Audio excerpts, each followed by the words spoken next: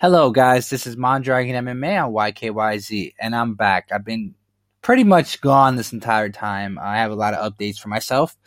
Um, well, number one, I might be fighting in a big promotion pretty soon. Hopefully, everything goes well with the talks.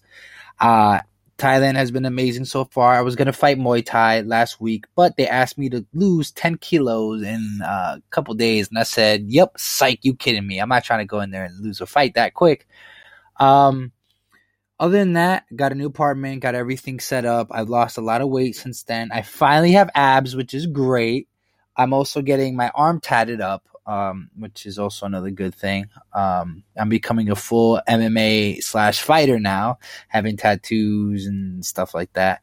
Literally, the whole game of MMA and Muay Thai now has been, either you're fighting in Phuket, Thailand, or Bangkok, Thailand, and that's it. Nothing more than that, or if you get to the one championship, you get to go to somewhere else.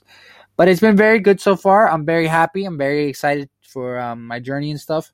And I can't wait to succeed more and more. I'm back on the YKYZ, and hopefully we can make moves about this. All right, guys, take care. Have a nice day. And remember, believe in the dragon because the dragon believes in you.